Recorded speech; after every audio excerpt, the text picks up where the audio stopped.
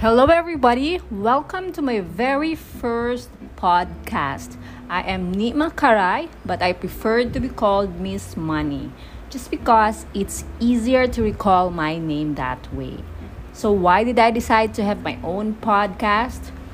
Basically, I'm a sucker for knowledge about business, growth mindset, and self development. However, I just read or listen about it and then after a while forget about it. Some people write it down for better retention or understanding.